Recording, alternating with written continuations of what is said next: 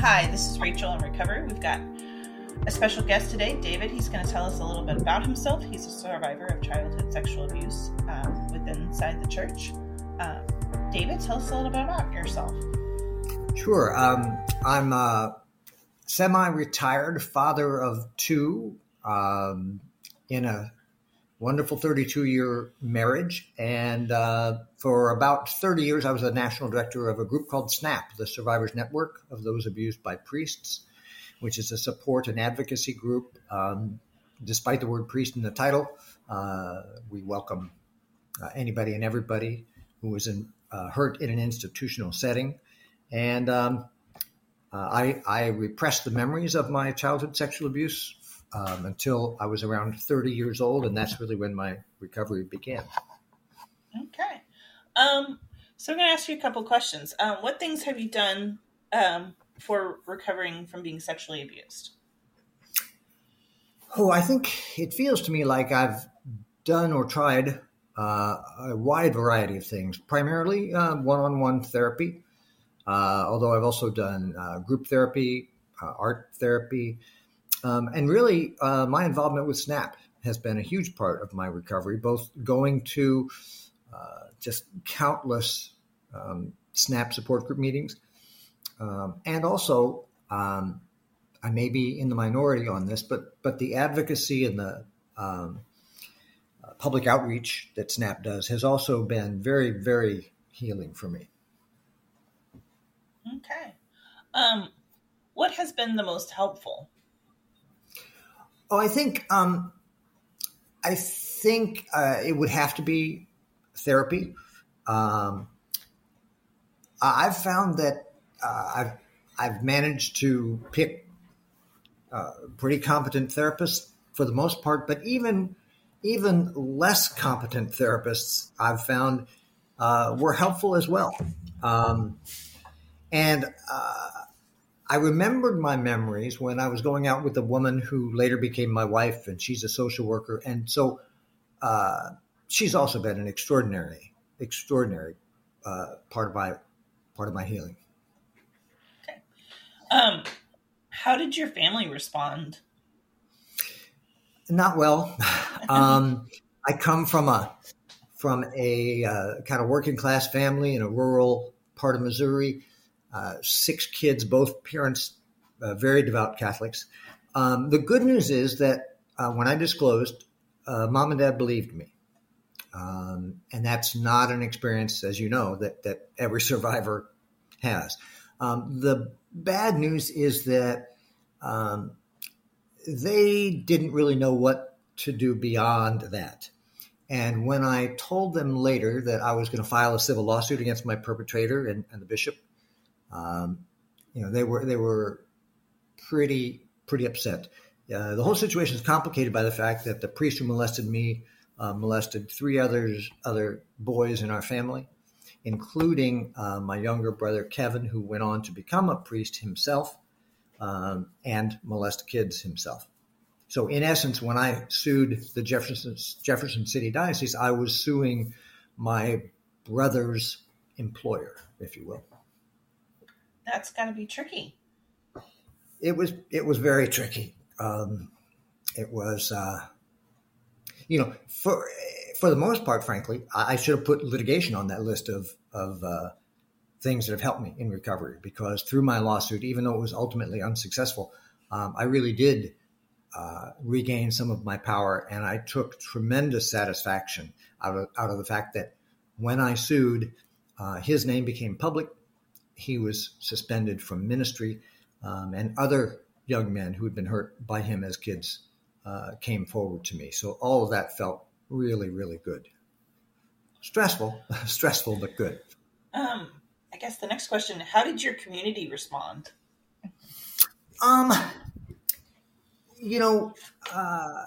It's a conservative community. Luckily, I had since moved to St. Louis and built a very good network of friends. So I feel really, really lucky in that respect.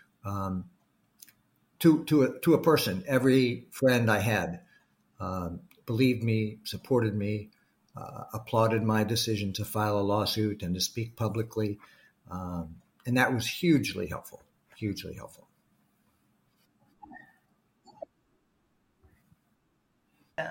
Was there any re-victimization or victim blaming?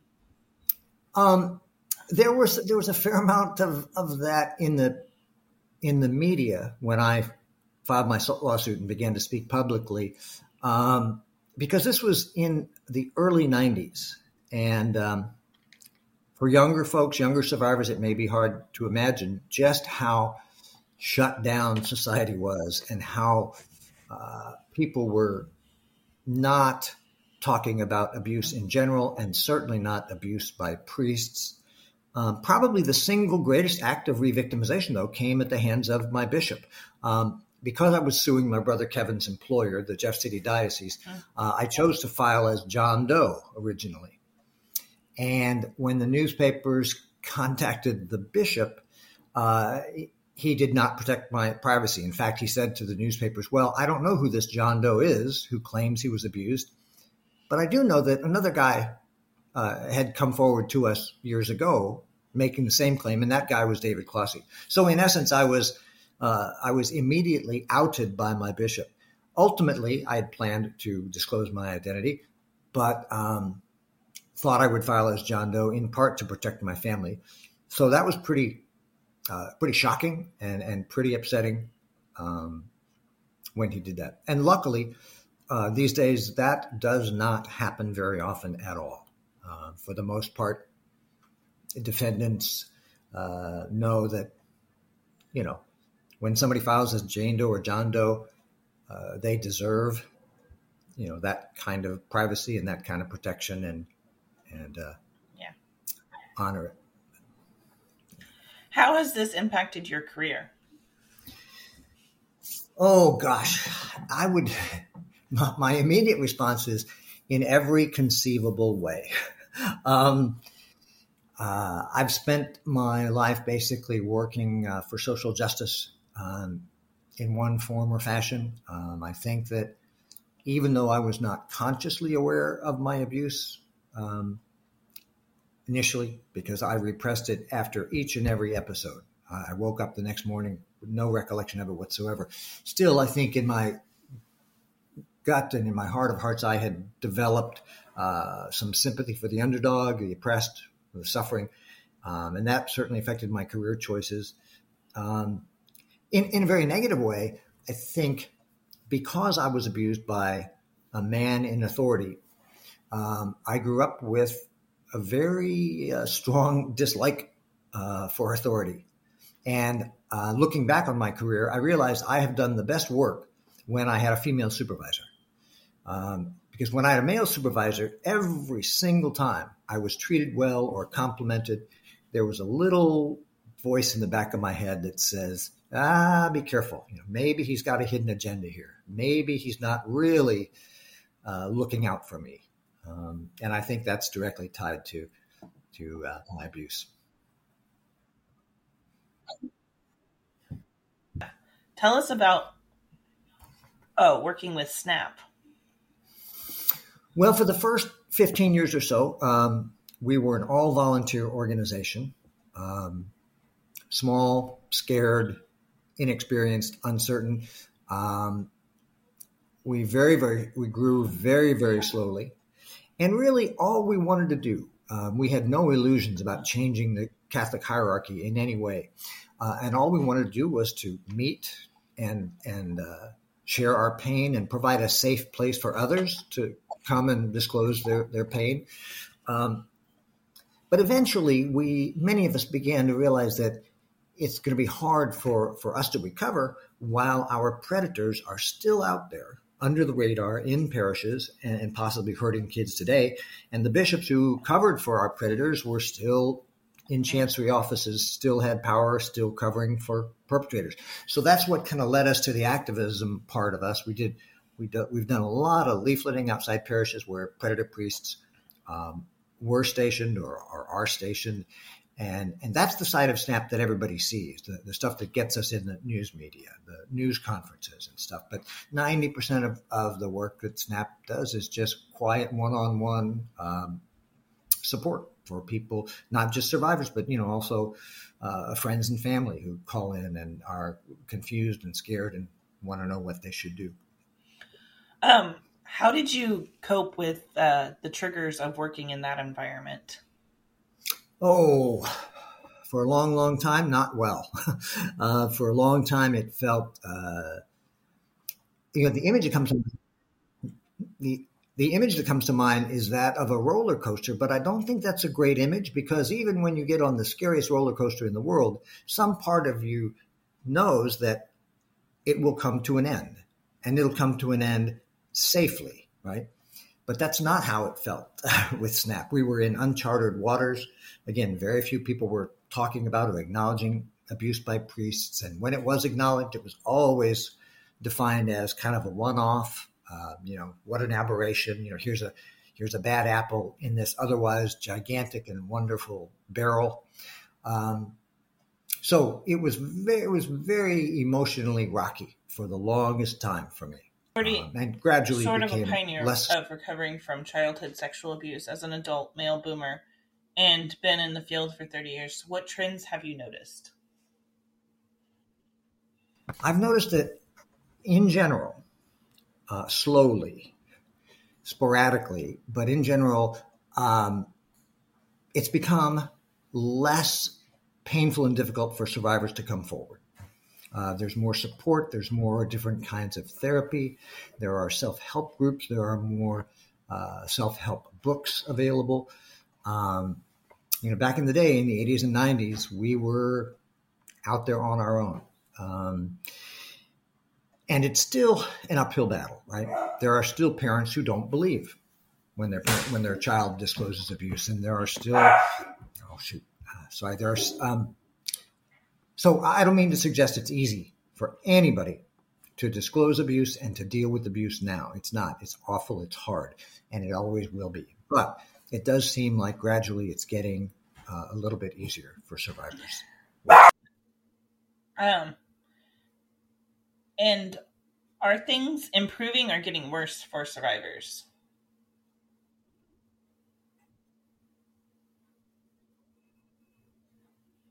Getting better in all respects except one, and that is that, and this sounds cynical, hard for people to believe, I think that parents, police, prosecutors, politicians, judges, juries, they're all much more open to believing and helping abuse survivors. However, the exception is the church hierarchy. I think the church hierarchy has changed very, very little. And again, that's hard for people to wrap their heads around.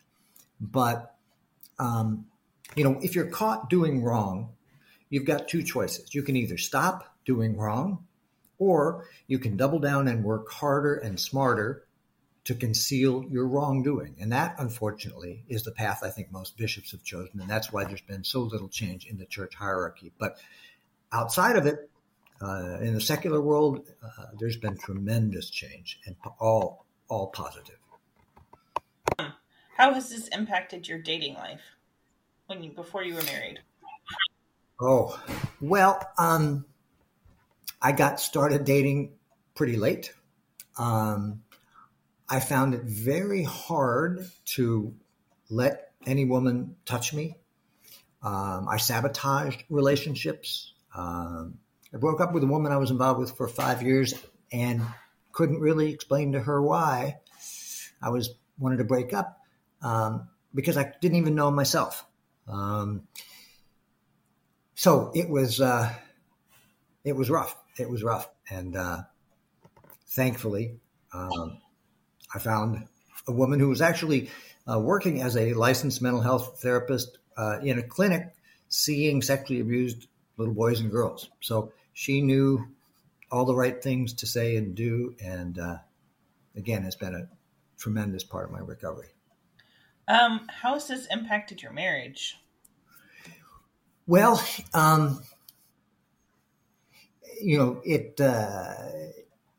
it's led to some very tough years. I was dating Laura when I first remembered my abuse.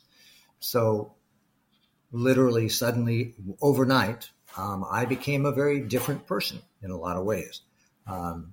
Depressed, distrustful, again, uptight about sex. And because of the family issues involved, that really complicated things because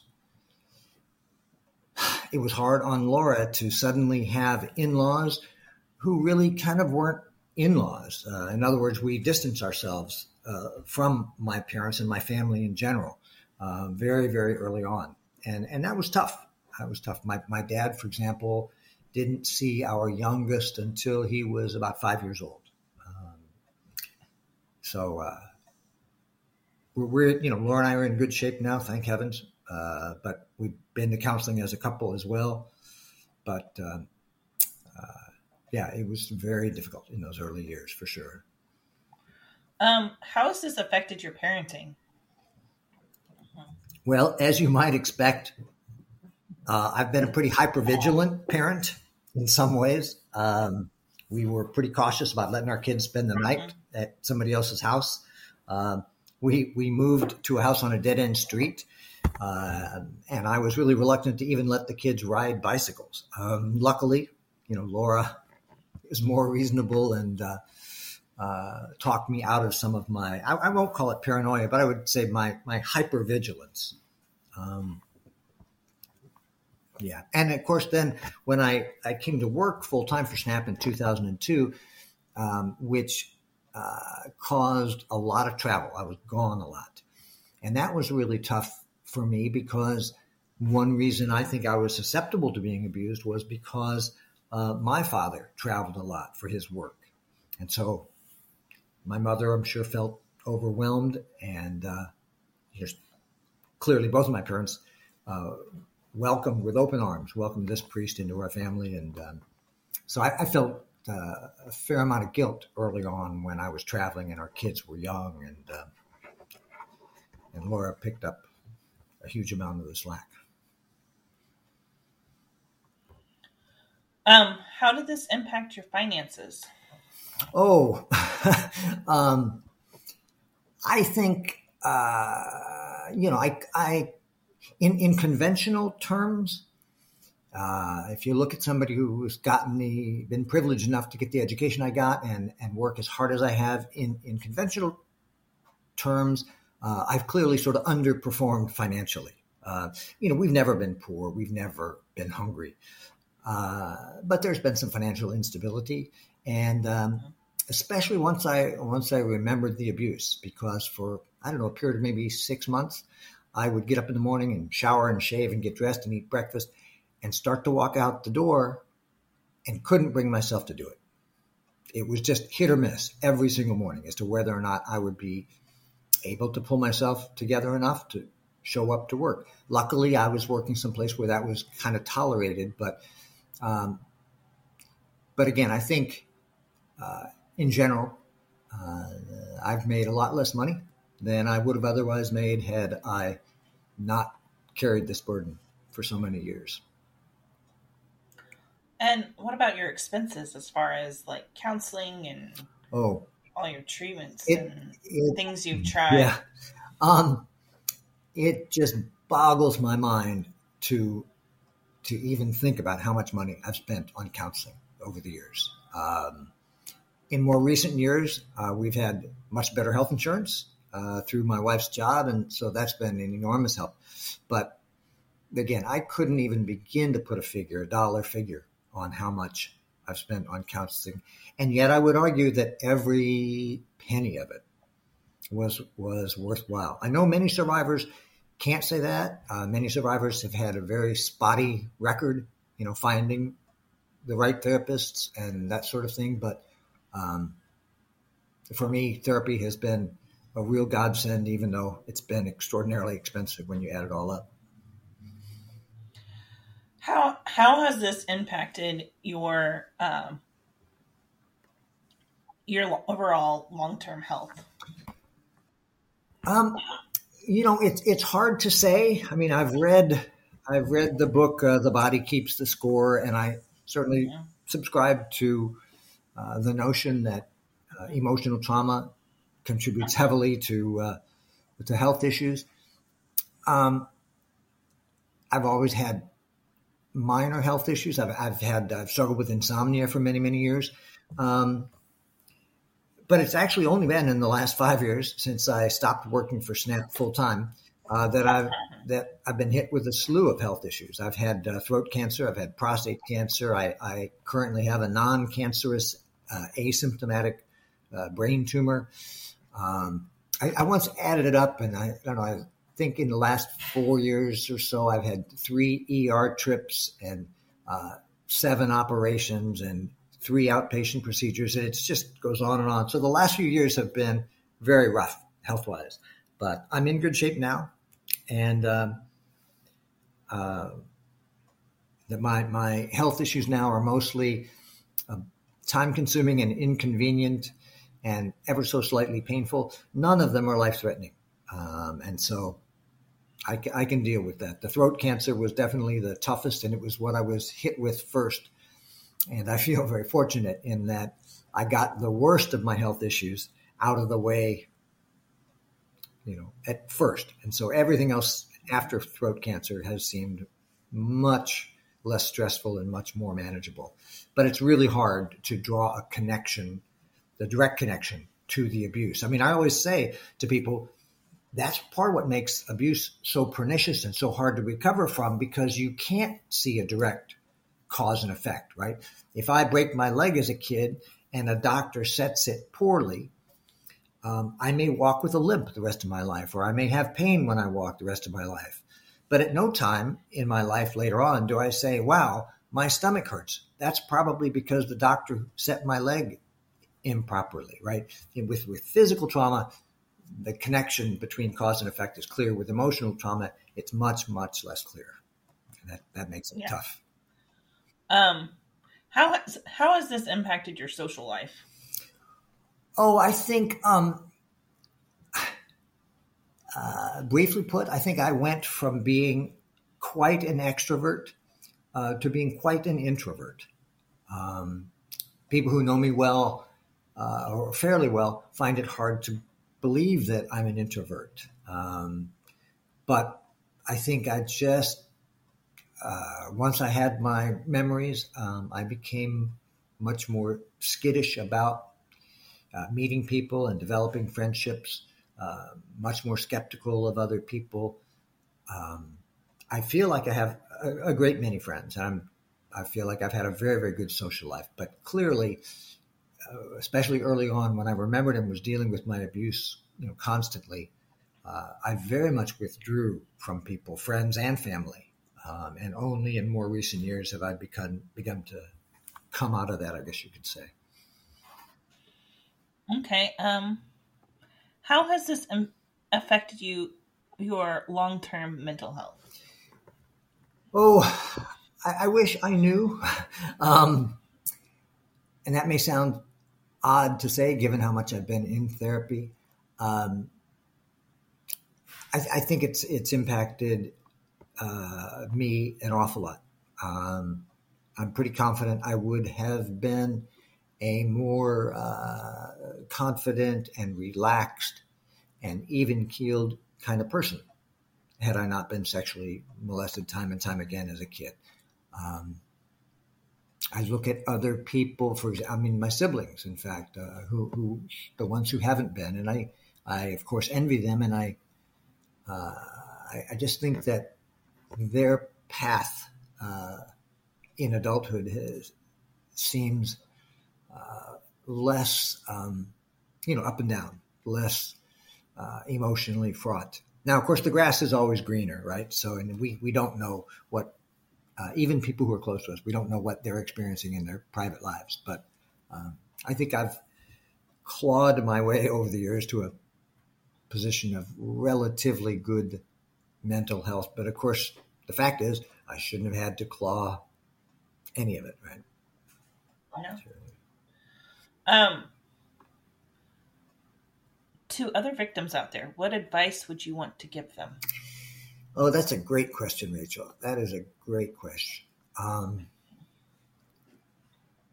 I would, of course, say to them all the things we say to a first-time caller at Snap.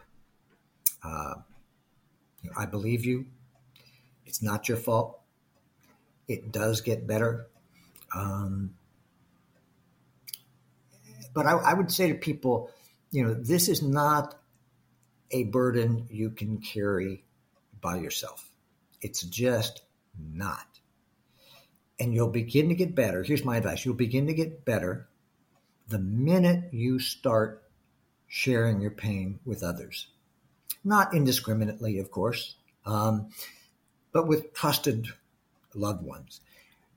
And I think almost every survivor I've ever spoken to, and I've spoken to hundreds and hundreds, almost every survivor I've spoken to, in the long run, knows that disclosing their pain is good.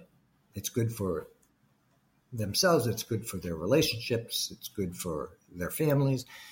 So, and I guess I would say to survivors that childhood sex abuse is a lot more like cancer than it is like the common cold. If you get a cold and you don't do a thing, you'll eventually get better, right? It'll go away. If you were sexually abused as a kid and you don't do anything about it, it's not going to get better. It's like cancer. It will keep growing and growing and growing, even imperceptibly, but it will affect your life in ways that you're just not even sure of. So you've got to face it head on. You've got to tell somebody you love and trust, and you got to at least try therapy. But I would assure survivors that it really can and does get better. The short term is rocky, but the long term, I don't know of a single survivor who has ever said to me, looking back on it, I wish I had just kept my mouth shut. Almost never have I heard that from survivors. What was the grooming process like? Oh, this guy was very smart. It was slow. It was gradual. He ingratiated himself with our whole family. My mom and dad just absolutely loved him. And it started with small things like, well, will you come up to the rectory with me and help me with this mailing, stuffing envelopes and licking stamps. And then it got to, well, I have access to this cabin down on the Lake of the Ozarks this weekend. What if I take David down there for just a couple of days? And then it got to the point where I was going on trips with him for a week long at a time. So he, I think very, very carefully won the trust of my family and won my trust and blurred the boundaries all the time, kept praising me and saying that I was much more wise than my years and kind of treated me like an adult. And that felt really, really good. It felt great to get that kind of attention and to be treated, with respect. But obviously little did I know as a kid that all of that was just a setup. A very effective one. Yeah. How has this impacted your faith? Well, I consider myself sort of a reluctant agnostic. I don't particularly believe in God, and sometimes I wish I did. But I stopped going to church in college, pretty much the first opportunity I had, and it I think has been, every now and then, if I'm walking down the hallway in a hospital and I see a whole bunch of visitors in one room, bringing flowers and cookies or whatever, or on a Sunday morning, if I drive somewhere and I pass a church and it's a warm day and standing outside the church are these throngs of people and you can tell they're happy and they're among people who know them well, every now and then I feel a pang of regret and envy. But for the most part, quite frankly, the kind of community that churches try to be or claim to be is really that's the same kind of community that we built through SNAP. And I really do feel like I have found a real family, if you will, outside of my own, flesh and blood family. So I've found the kind of fellowship and camaraderie and like-mindedness among survivors that a lot of people find in a church or a synagogue. Okay. Is there anything else you'd like to add? Oh, that's a dangerous question, Rachel. Grab a cup of coffee, prop your feet up. Well, I would just kind of echo what I said earlier about it really does get better. Oh, I know what I would say. I guess I would say that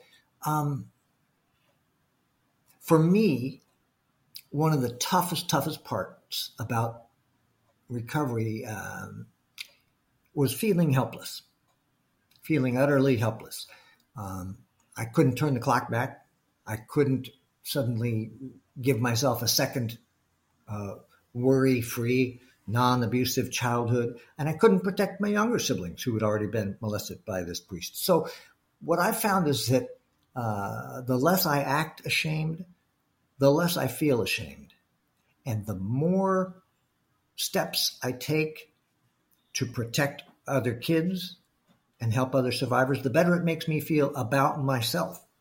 As you can imagine, after 30 years in SNAP, fairly often I've heard a survivor say to me, gosh, thank you for what you're doing. Thank you for all the outreach, blah, blah, blah. And I've always had to just say, look, I have benefited as much as or more than anybody from the work of SNAP. It's not something I do for other people. It's something I do because it helps me. And I think that's why I'm sort of optimistic about the long term, because the more survivors have options to take action against their predator or against his employer or action to protect other kids, I think the better we'll feel.